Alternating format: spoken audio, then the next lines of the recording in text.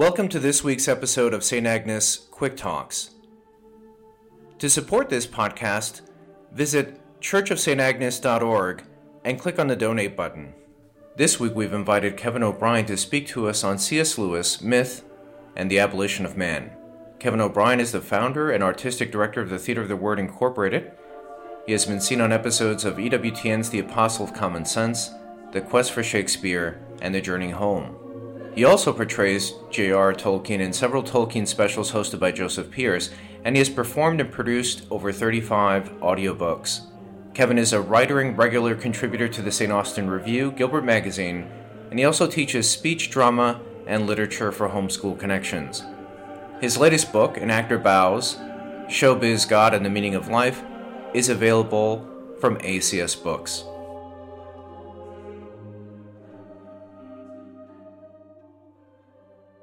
I may not be J.R.R. Tolkien, but I play him on TV, in many EWTN specials on Tolkien hosted by Joseph Pearce.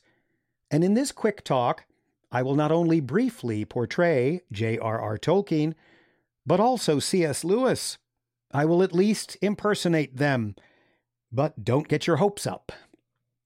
The friendship between Tolkien and Lewis is legendary. They were both members of the famous literary club, the Inklings, which met in Oxford at a pub for many years, and they critiqued one another's writings. Tolkien listening to passages from Narnia as Lewis was writing the Chronicles, and Lewis listening to passages from The Lord of the Rings as Tolkien was writing his epic. Perhaps it was this bond of friendship that Lewis felt with Tolkien and the other Inklings that encouraged him to observe, "To the ancients, friendship seemed the happiest and most fully human of all loves, the crown of life and the school of virtue. The modern world, in comparison, ignores it." Or, in Lewis's voice, "To the ancients, friendship seemed the happiest and most fully human of all loves, the crown of life in the school of virtue. The modern world, in comparison, ignores it." Well, at least I got that out of my system. I told you not to get your hopes up. Tolkien, as you'll hear in a minute, is even harder to understand. Indeed, it was Tolkien's friendship with Lewis that was one of the culminating factors in Lewis's conversion from atheist to Christian. Perhaps the most dramatic moment in Lewis's conversion was a talk Lewis, Tolkien, and fellow Inkling Hugo Dyson had on a September night in 1931, when for hours they discussed a number of things, including the relationship between truth and myth and the Christian faith, which is what I want to focus on in this quick chat. Lewis that night insisted that the word myth was synonymous with untrue story. Myths were lies, Lewis asserted to Tolkien, lies breathed through silver, but still lies. By the way, that's a wonderful phrase. Lies breathed through silver, but still lies. Tolkien's response to this view can be seen not only in what he told Lewis that evening in 1931, but in a poem he wrote in response to Lewis's position called Mythopoeia, and indeed in his entire life's work, which demonstrated what every fan of myth, fiction, drama, and story already knows, that stories can be a way of approaching and embodying truth, which incidentally is why Jesus Christ our Lord used parables and participated himself in the great story of his life, the great story of our salvation. Tolkien said in so many words that our imagination is a gift of God, and that in exercising it, we are showing forth a function that is lesser than, but analogous to, God's function as creator. God imagines us, so to speak, makes us in his image, and our own imagination is an echo of that faculty in God. God is the creator.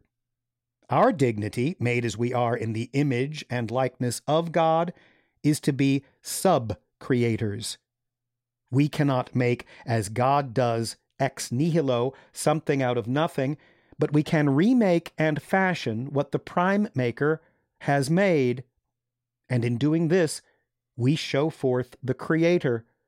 We make because we are made in the image of a God who made us. But is this an entirely good thing? Isn't this gift of subcreative imagination subject to misuse? Do we makers always make good things? Obviously not. Sometimes we make mountains out of molehills, or we make a mess of things, but we remain makers all the same. In fact, Tolkien asserts that language itself gives us the power to play around with reality in ways that are either good or bad. For instance, Tolkien, the philologist, points to the typically unnoticed creative power of the part of speech known as the adjective. What are adjectives? Well, for those of you who have forgotten your grade school grammar, adjectives are modifiers of nouns, words that describe things. Tolkien writes, quote, "The mind that thought of the adjectives light, heavy, gray, yellow, still, swift, also conceived of magic that would make heavy things light and able to fly, turn gray lead into yellow gold, and the still rock into a swift water. If it could do the one, it could do the other. It inevitably did both.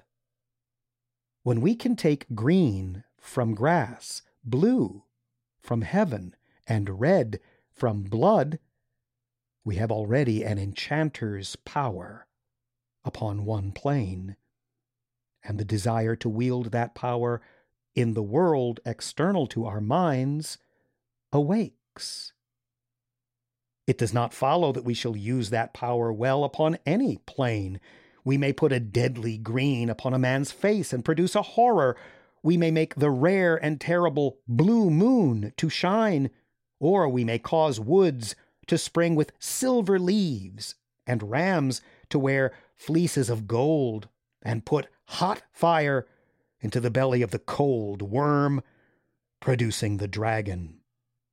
But in such fantasy, as it is called, new form is made. Fairyland begins. Man, the story maker, becomes a sub-creator." Unquote. Now, I would not have had to say quote and unquote there if I had read that long passage in Tolkien's voice, but that would have sounded like this. "But in such fantasies, it is called new forms made. Fairyland begins. Man, the story maker, becomes a sub-creator." As you can see, it's best that I suppress my impressions and simply go on with the talk. Tolkien there was talking about the formation of the idea of magic and how that's inherent even in language itself. I would say that Tolkien's argument of the power of the imagination, either to lead to the truth or to lead to a disturbing parody of the truth or a disturbing attempt to manipulate what is actually there, either way, this concept made a deep impression on C.S. Lewis that evening in 1931 and long after. Regarding the first, the ability of imagination, myth, and story to approach the deepest truths of reality honestly, Lewis wrote, quote, "Now the story of Christ is simply a true myth.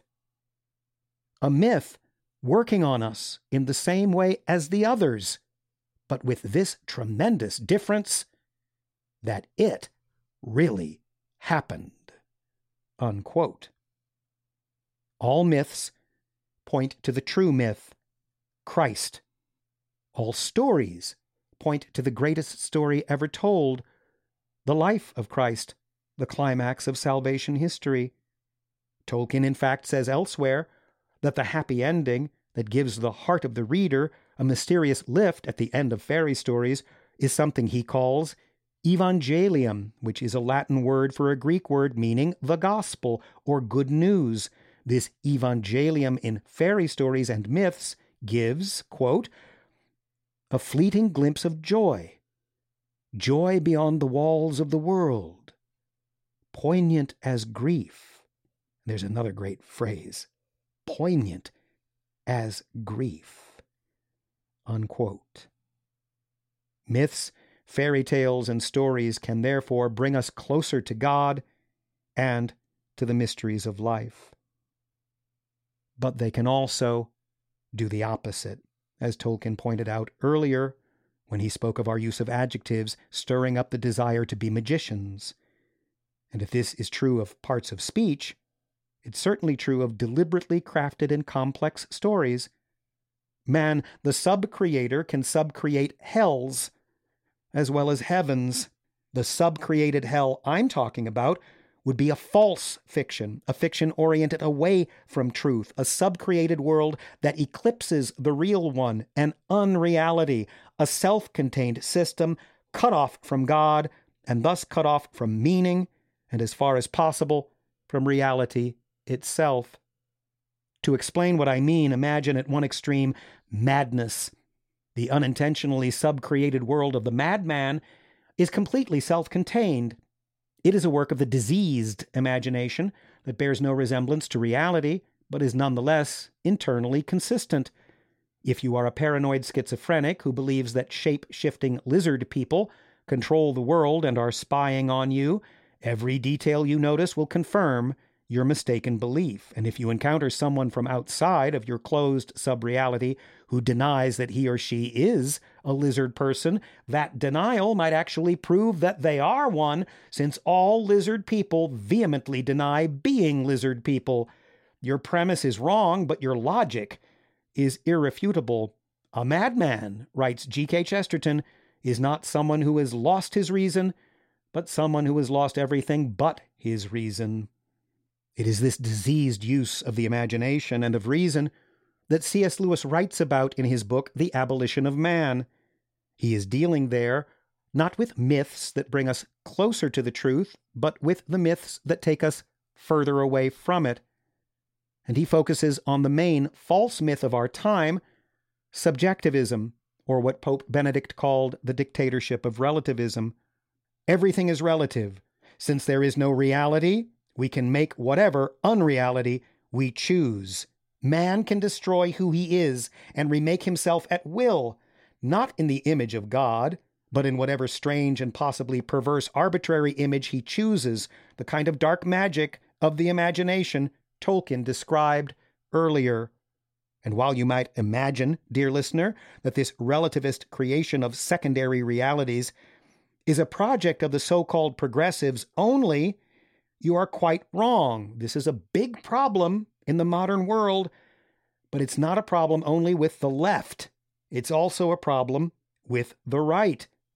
Certainly the left embraces this abuse of imagination and this misuse of the powers of fiction, most notably in their denial of the nature of sex, making even male and female categories of arbitrary self-creation. You assert whatever of the 10,004 genders you choose to be, and in their denial of the plain evidence that an unborn baby is a living human being.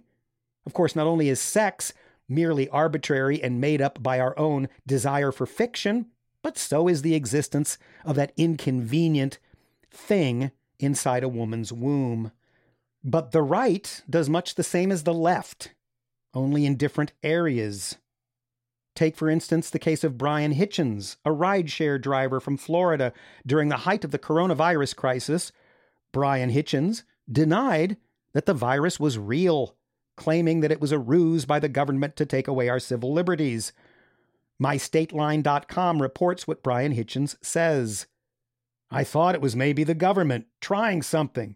It was kind of like they threw it out there to kind of distract us, said Hitchens. His response? I'd get up in the morning and pray and trust in God for his protection, and I'd just leave it at that. There were all these masks and gloves. I thought it looked like a hysteria. Of course, at the time, we were all hearing conflicting reports about the virus and its effects, and Hitchens' personal unreality contained some elements of truth. Our government has shown it typically cannot be trusted. Scientists are famously not always right. But he deliberately ignored other elements of truth that did not fit well into his imaginary and arbitrary subcreation, his myth. There was, for instance, Italy and the meltdown of their healthcare system due to COVID-19. There was also New York City, which saw 7 times the number of monthly deaths during the height of the COVID crisis than it did before. Had those facts, those elements of reality outside of Hitchens' sub-reality, been included in Brian Hitchens' frame of reference, he would not have behaved the way he did, relying on magical thinking and putting himself at risk, because Hitchens has since come down with COVID, as has his wife. Hitchens has recovered. His wife is on a ventilator. "If it was me that gave it to my wife," says Hitchens, "I know that she forgives me, and I know that God forgives me." This sounds a bit glib, but Hitchens is doing a kind of penance, using social media and interviews to warn everyone that the virus is, in fact, real. Because, as Hitchens now implicitly admits, our arbitrary, self-contained, false stories are dangerous, and deliberately creating them is, in a way, kind of crazy. Almost as crazy as the madman who is running from lizard people. As crazy as believing that boys are not boys and girls are not girls, or that a baby is not a baby. It's as crazy as taking green from grass, blue from the sky, and red from blood, and putting them on the wrong things for a merely morbid thrill. I would go even further and say that we should pay more attention to J.R.R. Tolkien's theories of myth and fairy tales, his insights into imagination and subcreation, and C.S. Lewis's reaction to them, for, in neglecting an awareness of the God-given gift of imagination and its power for both good and evil, we are neglecting an awareness of how we humans spin webs of both truth and falsehood, and what consequences getting drawn into those webs entails. I will end with a selection from Tolkien's poem that he wrote in response to his 1931 Night Talk with Lewis, Mythopoeia, in which he asserts not only the blessings and the dangers of our story-making abilities, but also how this gift, imagination used or misused, connects us to the creative power of God. Man is sub-creator, and the refracted light through him is splintered from a single white to many hues, and endlessly combined in living shapes that move from mind to mind. Though all the crannies of the world we filled with elves and goblins, though we dared to build gods and their houses out of dark and light, and sow the seeds of dragons, 'twas our right, used or misused. The right has not decayed. We make still by the law in which we're made.